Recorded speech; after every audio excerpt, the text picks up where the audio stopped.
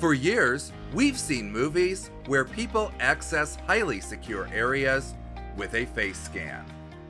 But now that technology exists to unlock our much less sensitive phones.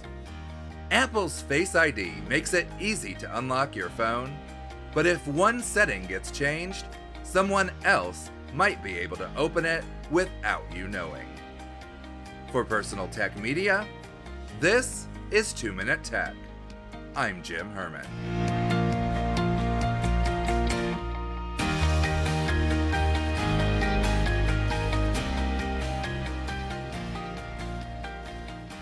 When Face ID was first released, people raised the concern that someone could grab your phone while you're sleeping and hold it up to your face to unlock it. Fortunately, Apple anticipated that and built technology to prevent it. However, one change in your settings could negate Apple's tech. Apple built an accessibility setting for people who are blind or have poor vision, which will allow the phone to unlock even if their eyes are closed.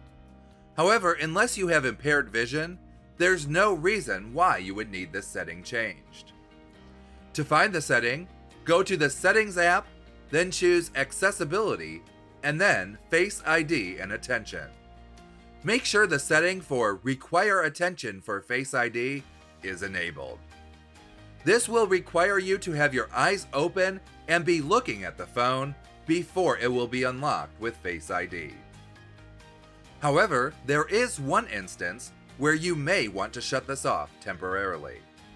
If you're going to be outside with sunglasses on for a long time, such as a day trip to the beach, you may want to turn this function off. Your sunglasses will interfere with your phone's ability to see your eyes, which means your phone will not unlock. Disabling this setting will allow you to unlock your phone without having to remove your sunglasses each time.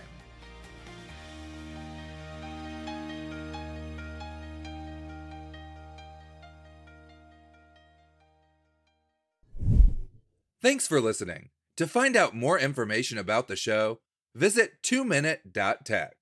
That's TWO minute.tech.